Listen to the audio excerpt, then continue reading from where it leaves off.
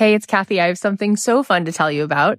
You may know that the doors are open to my new program, The Abundance Method, but if you enroll by May 15th at 11:59 p.m. Pacific, you're going to get my signature business program also, Made to Do This. That's a $3,000 program that you are going to get for free, included if you sign up by May 15th, just before midnight Pacific time. Made to Do This is a phenomenal program that has helped thousands of souls to start businesses, to be able to make a living doing something that they love. This is an incredible deal. You don't want to miss it. Go ahead and sign up at kathyheller.com/join.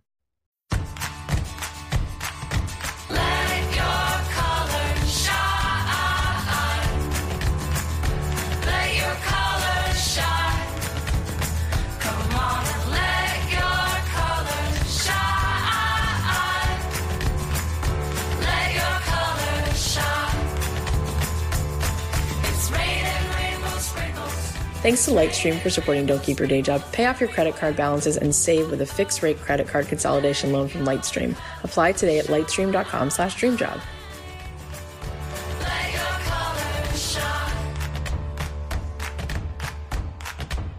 Hey guys, it's Kathy Heller. Welcome back to another episode of Don't Keep Your Day Job. Well, I'm kind of floating. My feet haven't touched the ground because 2 nights ago I interviewed Matthew McConaughey. And it was epic. And I hope you're subscribed to the show because that episode is coming out in just a few weeks and I cannot wait. Oh, it was so good. I really felt like I broke through another whole level of what this life can really be. Just being in his company. He is such a prince. He's just such a kind, human, good citizen with such powerful energy. So excited about it. Also, how good was Monday's episode with Christy Wright? She's incredible. She's incredible. If you want to get in on more of that good stuff, come join us in the Arrive community. It's amazing. It really is amazing. We're there to inspire each other. We're there to hold each other's hand as we meet our resistance and crush our goals. It's such an incredible place to be. If you really want that inspiration and that direction month after month, I'm there to coach you once a month. We have these guest expert sessions once a month. My team is in there giving you homework and we put you in accountability groups. It's pretty cool. If you want more information, you can go to kathyheller.com/arrive community. Come on and join us. All right. Now today, really, really cool. For all of you who are Sex and the City fans, I think you're going to be especially excited because the critically acclaimed, internationally best-selling author Candace Bushnell is here today. You've probably read some of her amazing books like Sex and the City, The Carrie Diaries, Lipstick Jungle, 1 Fifth Avenue, Summer in the City, Is There Still Sex in the City, and her latest book, Rules for Being a Girl. Sex and the City was the basis for her now classic HBO hit series, of course, and the 2 blockbuster films, and Lipstick Jungle also became a popular TV series on NBC, as did The Carrie Diaries on the CW, and she has another project in development with Paramount Television, which we're going to talk about today. Candace is also the winner of the 2006 Matrix Award for Book and a recipient of the Albert Einstein Spirit of Achievement Award. She radiates so much passion and enthusiasm, and you can really tell how much she believes in what she's putting out in the world. I think you're going to just love her energy and her dedication towards her craft. So without further ado, please welcome the remarkable Candace Bushnell. Candace, this is really fun to have you. Thank you so much for making the time to be here. I'm really excited to be here. Well, you've connected with millions and millions and millions of humans through your incredible work, and your work has opened up the world in so many ways, and it's liberated people and it's made people laugh and cry in the best ways. Will you kind of take us through that story just a little bit before it all broke for you? Will you tell us sort of where you were at and what you were dreaming of and how you sort of came to be as successful as you are? Well, it's interesting because that's something that I've been thinking about a lot recently because I want to do a one-woman show, which is, a one-woman show. It's really it would just be like the interesting stories of my life and finding an arc, etc. Yeah. And, the reality is that for me, it started at a very early age. And, the other thing is everybody feels like, oh, Sex and the City, it just, it happened. It was 34 was when I got the column. Wow. And people kind of think oh, you were just going to parties or something beforehand and then you wrote. It's no. It was something that I've been working towards it. I mean, really, in some way or another, probably since I was 8. And I decided that I really wanted to be a writer. And by that, I meant a novelist, somebody who wrote fiction. And I also had to be a feminist. Yeah. Like in some way, I had to be a feminist. And I grew up in the 60s. And the world was so sexist. Like, I mean, I was 8 years old. I'm like, I can't believe this. Like, everywhere you went, it was like gendered. And then when the kids were, I mean, one of the things that was great was like all the kids like played together. And then that wasn't so gendered when we were like little kids. But it was in what you could do and what you couldn't do. Mm-hmm, mm-hmm. And also what they would tell women. It wasn't just that you could do certain things and you couldn't do other things for gender reasons. It was also that you couldn't think certain things. Oh. You know, you couldn't be angry because it wasn't nice, and girls were sugar and spice. Mm-hmm. So there was a lot of really like indoctrination into what it meant to be female. Yeah. And it was something that I just really noticed when I was a kid. And I really felt like I have to do something about this. Wow. And I even like remember when I had this moment that was like an epiphany of, you know, this is what you have to do. That's amazing. And, you know, that's so striking in your work that while it's really funny, it's really serious. Like you can tell that there's something really serious behind the whole thing. And I love that about you. I love that there's so much pink, but there's so much depth in the sparkle. There's so much underneath it. No, I mean, you know, when I was a kid, I remember I was talking to my father, you know, and my father was tough. And when I was a kid, he was considered a genius because he had, you know, invented one of the first fuel cells they used in the Apollo space rocket. And oh my God, that's it? That's all you could do? Oh my God. And our family, we had a very, very middle class life. I mean, I kind of thought we were rich, but when I look back on it, I'm like, oh, we were really middle class. But, you know, that was like, oh, your father's a genius, you know, and so you've got to do something too. And I would always fight with him. And one time I was ranting about something. I know it was some kind of injustice, some kind of thing about like, why are boys allowed to do this and it's wrong and blah, blah, blah. And he said, your message is really valid, but he said, you have to learn how to deliver it. He said, if you yell at people, they will not listen. And he said, all you are right, and you may be right, but if you yell at people and you tell them that they're stupid, they will not listen to anything that you say.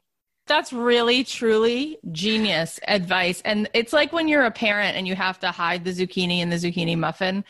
And right. A lot of times when I'm talking to people who have a passion and they want to be a songwriter or a screenwriter, they want to do all these amazing things, but they don't realize that people, they want to buy what they want and then you can give them what they need. They're not going to buy what they need, right? It's like you got to give them this thing that they think they want. And oh my God, are you so good at doing both of those things? That is so cool that you remember having that conversation because boy, did you really take that all the way. Oh, well, thank you. My father would be happy to hear that. Well, I mean, what's a better package than like Sarah Jessica Parker and Jimmy Choo's to then deliver all of these messages that over the seasons literally broke women free from the taboo of all these conversations that we never allowed ourselves to have, even with our friends. But we saw them having these conversations like, oh, maybe I can talk about my own pleasure or the fact that I don't know if I even want to have kids or don't want to have kids. Like all these conversations were so not allowed until you. I think that you changed that for all of society. Thank you. I mean, for me, it was something that, you know, I just experienced so much like female power and like inspiration in a sense in my own life when I was in New York and I was 30, 31. And I had, you know, all these really cool girlfriends and nobody was following the I'm going to get married path or whatever. We were all ambitious. We just wanted things. We wanted a life and we wanted a freedom and we wanted to be able to, in a sense, be ourselves, which sometimes would be like, hey, we all ended up sleeping with the same guy and we're okay with it, which, you know, that's like women aren't supposed to think that. Sometimes we don't find men interesting at all. And we really, really, would prefer to talk to each other. And the other thing is, I feel like, my friends they all seemed to be ambitious to me, like wanting to do something in the world. And then you came up against this, yes, but you don't fit the blueprint. You're not married, you're single, you're 35. And you know what heterosexual Oh my God, 35. Can you even imagine? What a curse. Heterosexual men are saying to me, because I interviewed them, what do you think about a woman who's 35? Well, it's really past her prime. And in order to be sexually attracted to her, I'd have to know her really, really well and somehow really like her as a person and then somehow find that attractiveness. But it seems like a lot of work. I mean, unbelievable. I mean, I think one of the things that Sex and the City did, which was great, was it sent a message like, this is a different way to live. Not saying that it's maybe the best way to live, but on the other hand, the married and having children, I mean, we also kind of have to question, is that the best way to live? Because, for a lot of women, that doesn't turn out to be the best way to live. Right. The whole idea is that who says they know what's right for everybody or this is the way to live a life. It's really not the case. And so going back to this column, so you gave us some backstory, which is really, really powerful about how you sort of knew there was so much more to it. There was really a calling in there. And then you start writing this column and this column turns into this unbelievable, raving success hit TV show. When did that happen? How many weeks, years, months into that column did you have a hint that this might be something, or did someone call? What was that process like? I have to tell you, I knew the day that I got that column, that was it, that it was my big break, because, I'd come to New York in the late 70s, and it was a time of, everybody was going to make it and they were going to get their big break. And people had a mythology about how you had to get your big break as an artist. And, you really have to put in the time and blah, blah, blah. And, there'd be conversations a friend of mine would be like, you have to just do you, just do you. That's amazing. So at the time when I got that column, it was my idea that I was going to get myself a column. And I had a column that was in Hampton's magazine that was a precursor to Sex and the City. And I did it with Christina Cuomo. Mm-hmm. What a small world. Jeez. It's a super small world. That's crazy. And everybody was in their kind of 20s, and it was all share houses and the whole thing. And I wrote about it, and it was shocking to people. And they were all reading it on the beach. And it was not even stapled together. And it was called The Human Cartoon. And so then after that, because I had this idea that I wanted to be like Dickens, I needed to eat. I needed a weekly column. Mm-hmm. And I was pursuing it. And then the New York Observer did the gossip columnist left.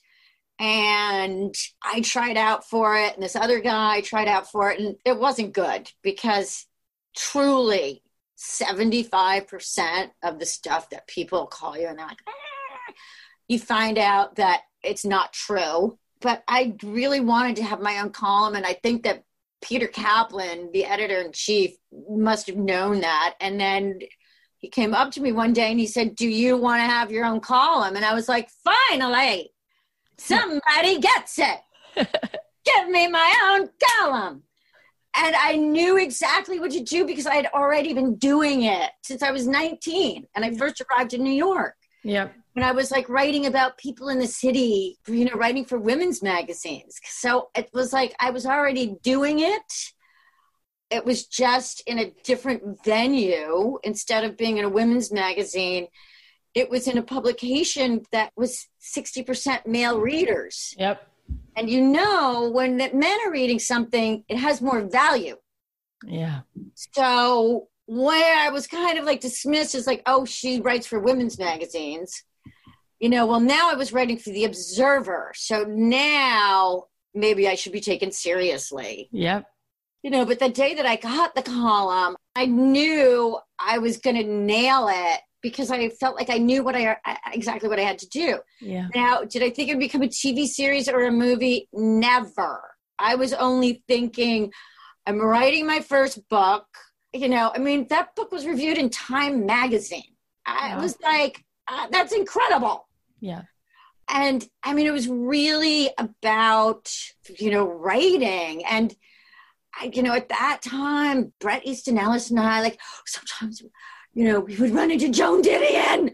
And Joan Didion was like, Candace, I read your column and I see you are writing a novel.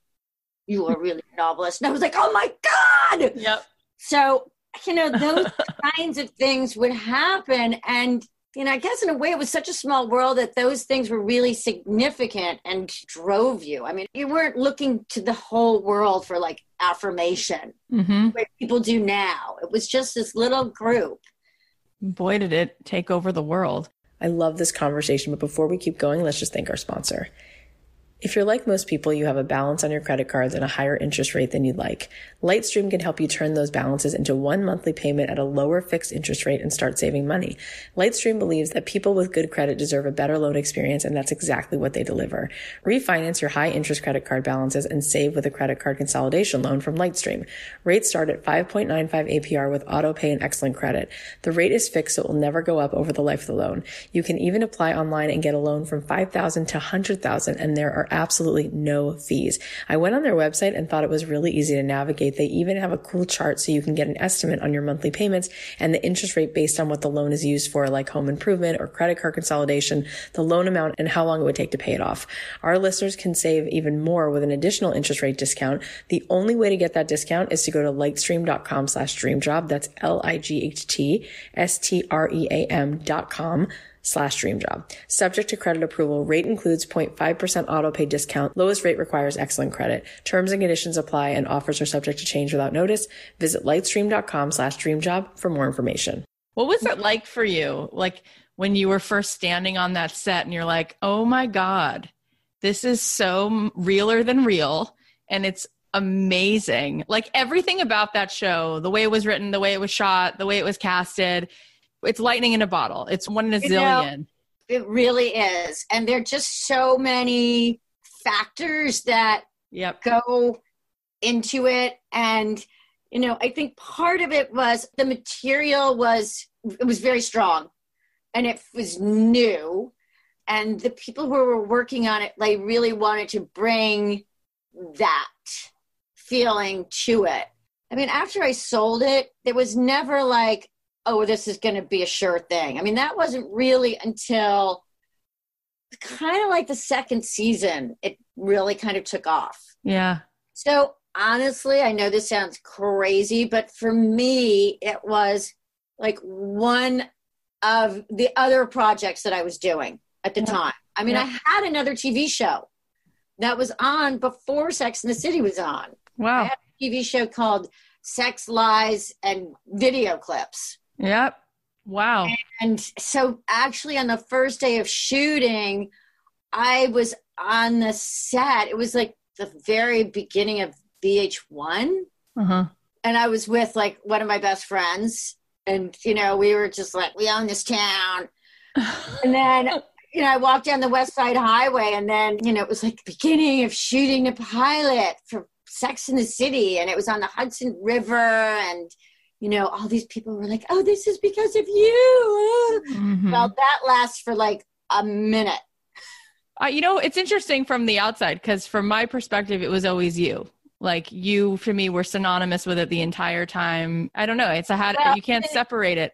You know, a lot of people read the book and they're like, I hate this book. It's not like the TV series. I don't see it at all. But of course, for me, I know where everything in the first 2 seasons comes from. Yeah. Blah, blah, blah.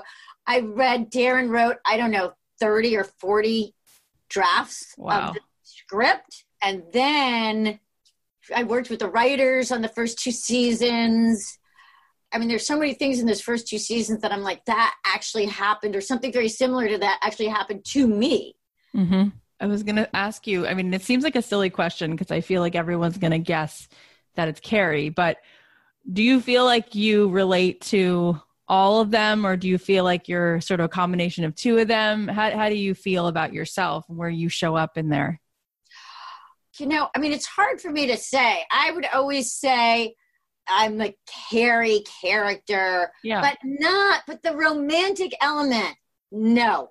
Like, you know, the Carrie's looking for her soulmate. Oh, yeah. No, that was not me. In fact, that was like the one thing that Darren and we argued about at the beginning, because he was like, every woman wants to get married and she wants to find her soulmate. And I was like, no, that's not my message. Yeah.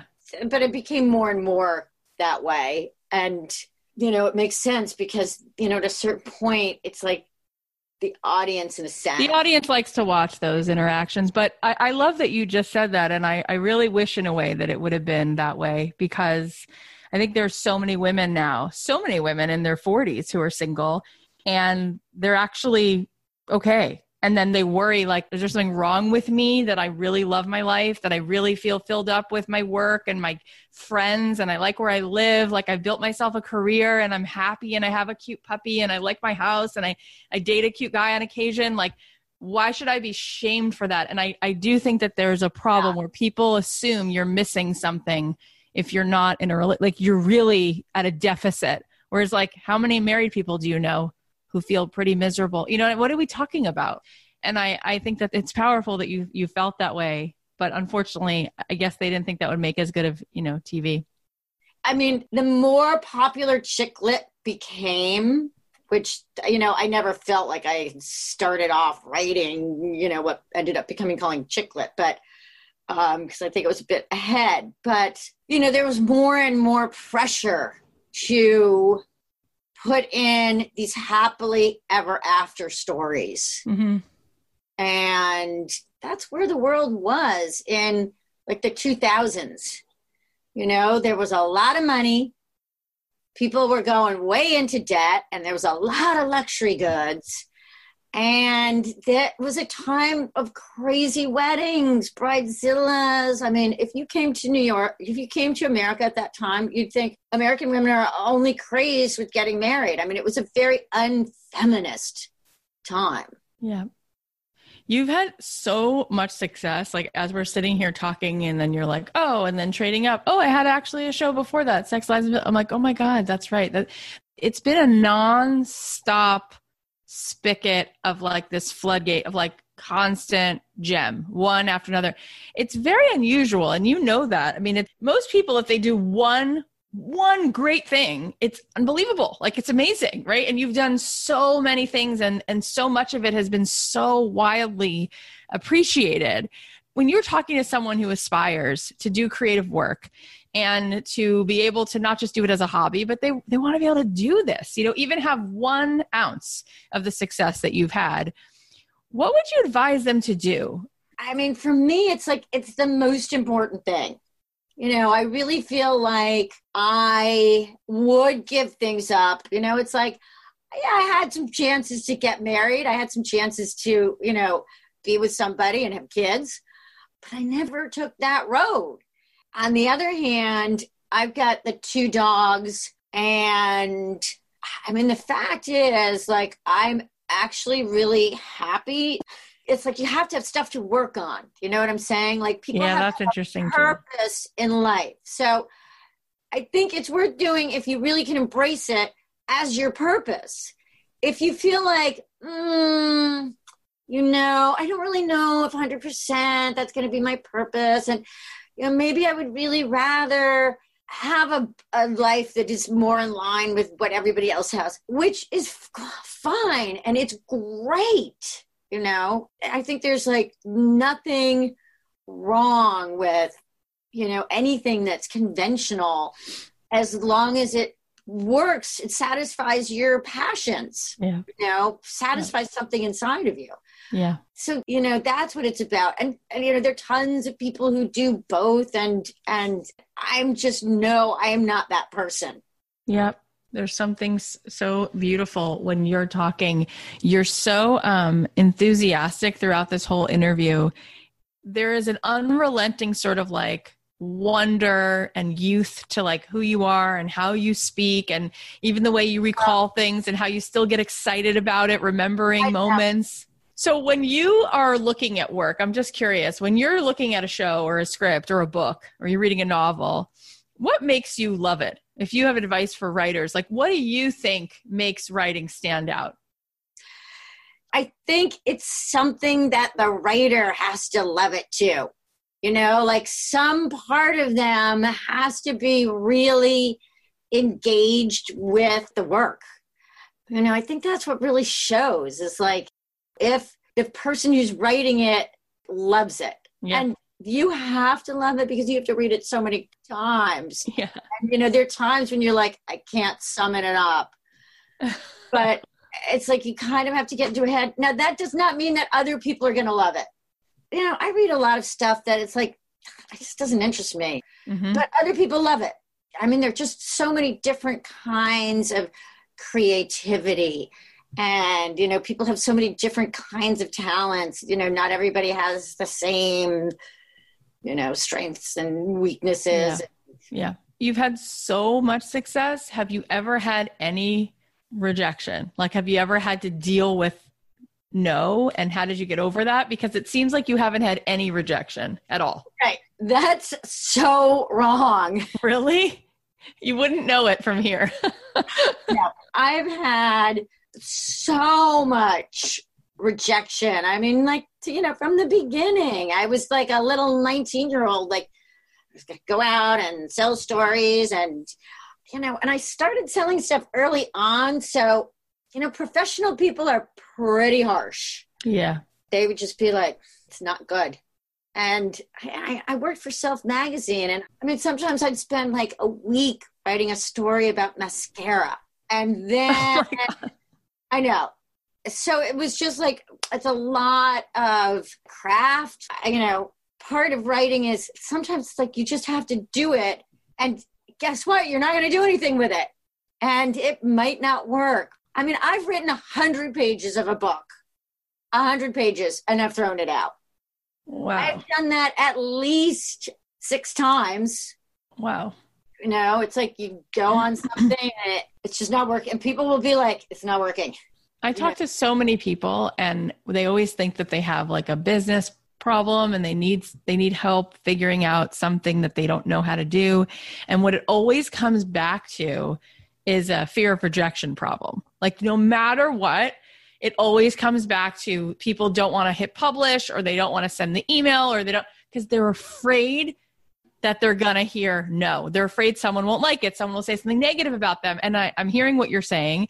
And because you've been, successful and your work has been so widely popular, I'm sure that you've had your dose of reading bad reviews or some people don't like it. What's your advice to other people of how to deal with when people say, this isn't good, or I don't like what you do? Like, how do you keep going when that comes your way? Well, first of all, it depends on who's saying it. And for me, that would really only be my editor and my agent. Okay. And believe me, my editors, and I've had a lot of editors over the years, but it's like those are the two people you have to please, the people who are paying you. I look at my books on Amazon, like Four Blondes, I think, was one of the first books that was ever on Amazon. And it still has like 2.5 stars. So from the beginning, this whole thing of then these people reviewing and blah, blah, blah. And then in reviews, reviews are very, very political. So, people have an idea about who you are as a writer, what you have accomplished or what you haven't, what credit they're going to give you, what category they're going to keep you in. All of these things go into reviews. Yeah. And for instance, my publisher now is Morgan Entrekin. He's like the publisher of the year, he's amazing. His books win all prizes and he's super literary, and he published Sex and the City and Four Blondes. It's like, if Morgan likes it, it's good. Yeah. Okay. Because he knows better than anybody. Mm-hmm. So that's what keeps me going. Because if I read the reviews, people don't understand one's work. They're looking for something. They get something else that bothers them. So I think as a writer, one of the things I've learned is like, you know what? I have to keep going, but I don't feel like, someone like Elizabeth Gilbert, who everybody loves her work. Everybody loves her. I'm not that person. Mm-hmm. Like, not everybody loves me. And that, in this time that we live in where likes are so important, that's a bit scary. Yeah, it really is. But that's the part where I have to be like, I want to write something that is commercial in the sense that structurally it really works. And, you're going to turn the pages and there's a logic and you hit the points for what it should look like, a novel. But at the same time, people may not necessarily like the message, or the fact that maybe there isn't a message, or that to them all the characters are unlikable because they have no experience of, encountering any of these kinds of people, and they don't have the imagination, to imagine them. And that's fine. Yeah. Because there are all different kinds of books for all different kinds of people. And the other thing is, will people criticize you to the point for you to stop writing? Oh, yes, they will. Mm. And, plenty of those people, I promise you, are women. So, that's one of the realities. And, I've had times when I've gotten like so many bad reviews. My agent was like, I don't know how you can stand it. And I was like, I can stand it because I know like who I am, and, that this is something that I have to keep doing. It's risky because publishing is a business. And if you don't sell, you're not getting published. Right. Okay. That's the reality. And, there are exceptions, and there's much, much more self-publishing, which is great. That takes a certain amount of money. Yeah. And a certain amount of effort. But you know what? People make it work. So listen, anybody who can go around the system and monetize it, it's great. But that's one of the realities. Yeah.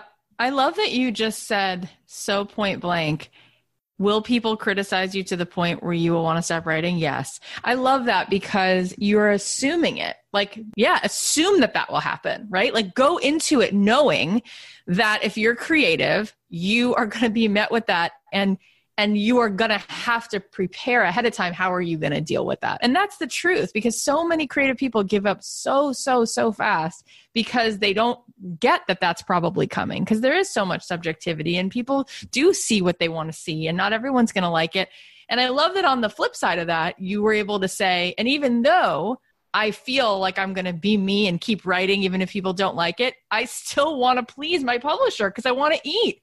And I actually want to be a grown-up and have a career. I don't just want to have this as a hobby. And I think John Williams and Randy Newman and anybody who writes for someone else, like on some level, good for them. Like, look at the careers that they've had, because yes, I think Steven Spielberg does care if the studio likes it. I don't think he's going to say, I don't care. This is, the reality of the creative businesses. Who's writing the check? Right. Somebody is writing that check. and that somebody wants something. Yeah. I mean, that's just the reality. Yep. And publishing, and in the creative businesses, people get around this in different ways. Like, you have best-selling authors that, their books are really similar, but they're like TV series where everybody, wants it. And those books make a lot of money. Wow. And speaking of writing, so is there still Sex in the City? Tell us all the things that you're doing with this. Well, it's coming out in paperback. Got it. And, it's really like, what happens if the happily ever after doesn't work out? Mm-hmm. So I was in a time in my life where it was like I called it middle-age madness. It's this time in your 50s when like everything feels like it's going wrong. And it's a barrage of all kinds of emotions, like parents might die, because it's just, it's just going to happen. It's a technicality. Life, yeah. It's like, and so there's certain losses. A lot of people lose their careers at that time. A lot of people just kind of lose their pilot light. Relationships fall apart, and then people have to start over, but they're starting over in a time when they never expected to have to start over, which would be their 50s, which was supposed to be a time when nobody even thinks about people over their 50s, that's changing. And it's like story essays.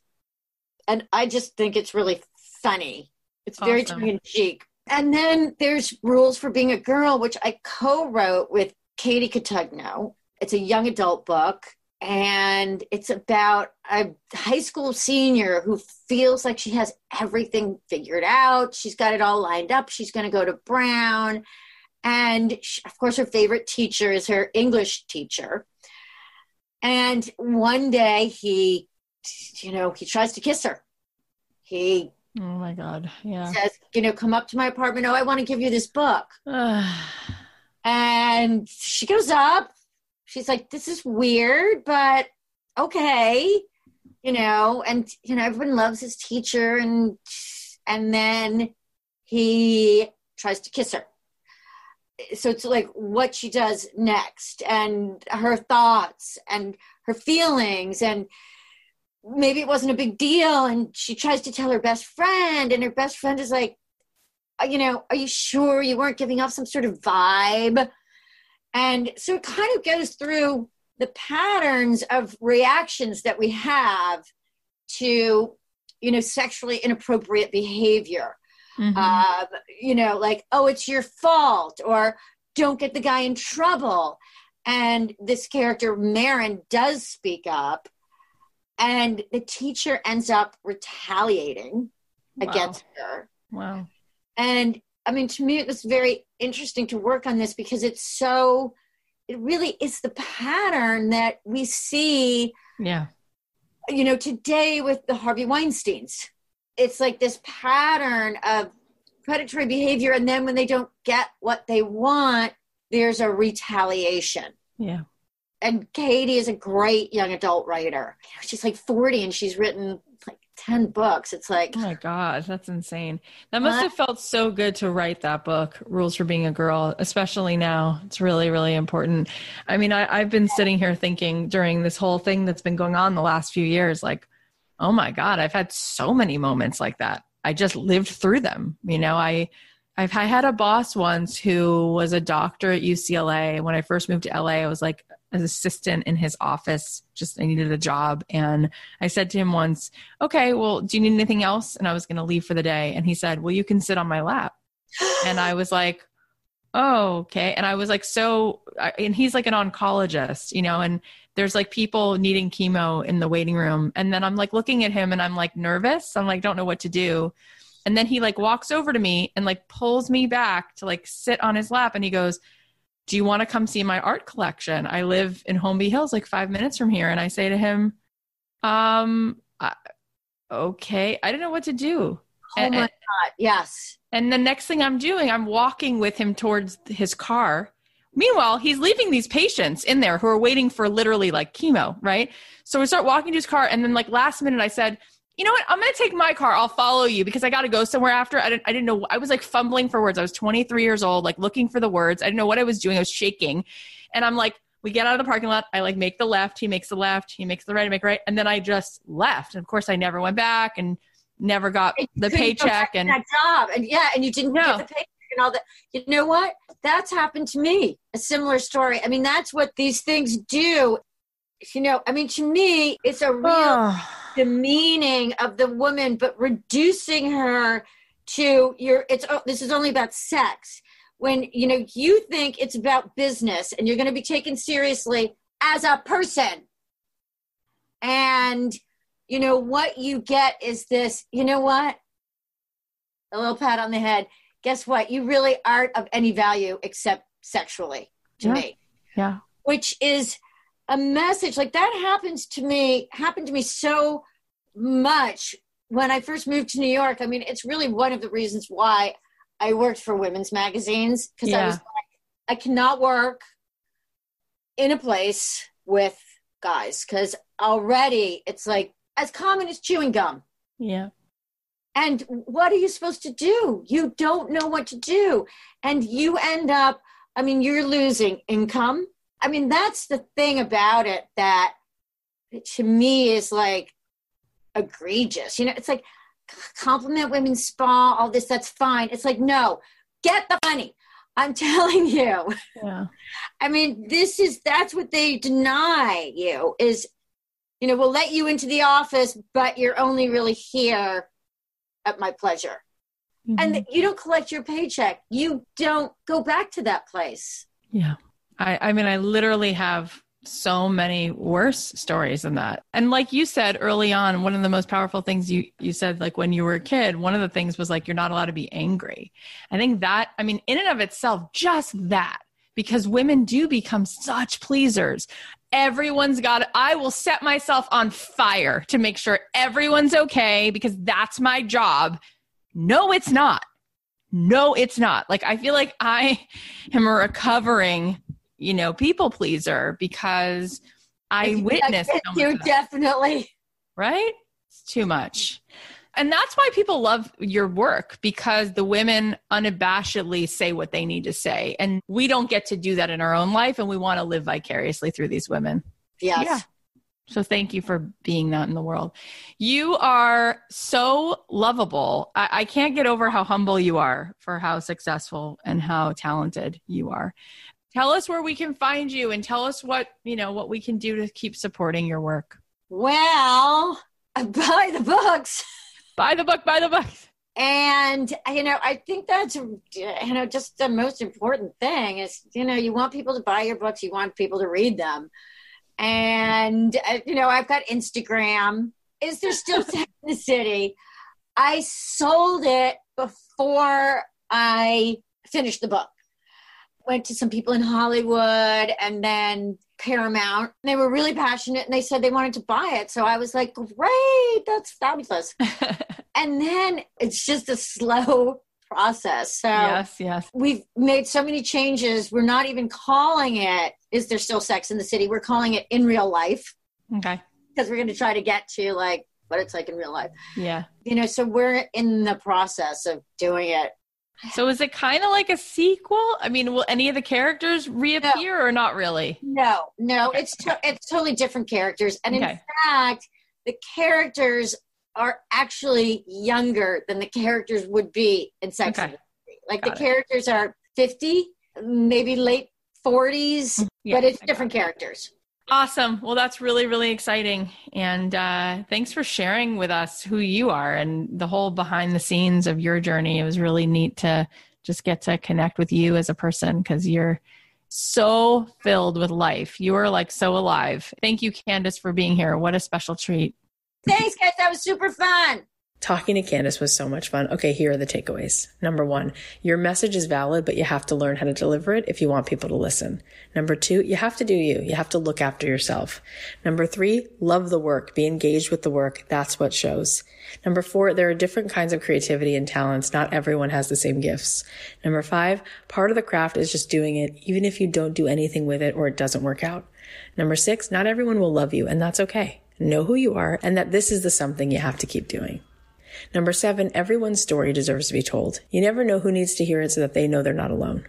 Okay, now let's celebrate your wins. So Claire wrote this in our Facebook group and she said, I celebrated a year of my podcast launch. Thank you, Kathy, for introducing me to so many beautiful people on the Everyone Can Podcast course.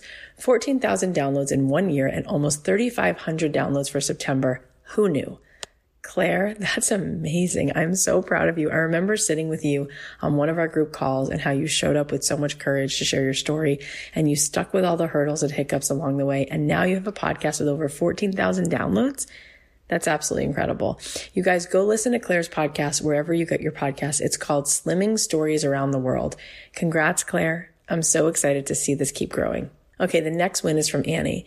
She said, I let myself play. I did not begin my week with the intention of starting a line of hand-painted earrings, but they might be my favorite thing I ever accidentally made. Annie, I love this. There's so much magic that can unfold when we take off the pressure of having to create something perfectly or do it with some end goal in mind. Those earrings are so beautiful. You have such a gift, and I hope you allow yourself to play more often so you can uncover gems like this. Everyone go check out Annie's awesome earrings. You can go see them on her Instagram at Wholehearted Empire.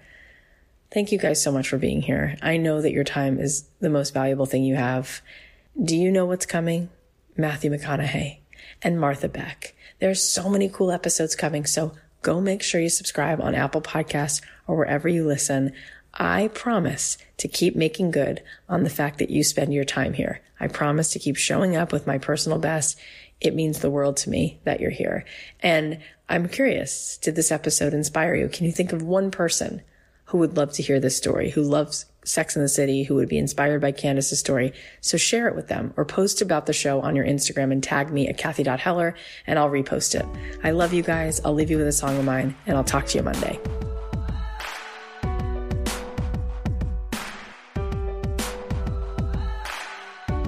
So many times I chose to run. So many times I held my tongue. I held my tongue. Never saying what I needed to. Scared they walk away and I would lose. Yeah, I would lose. But now I'm back in here to fight. Can't worry if I'll be like the game got old and I've had enough. I fell down but I got right back up and now I'm stronger, stronger. I've got the heart of a hero, the strength of a lion. I'll march like a soldier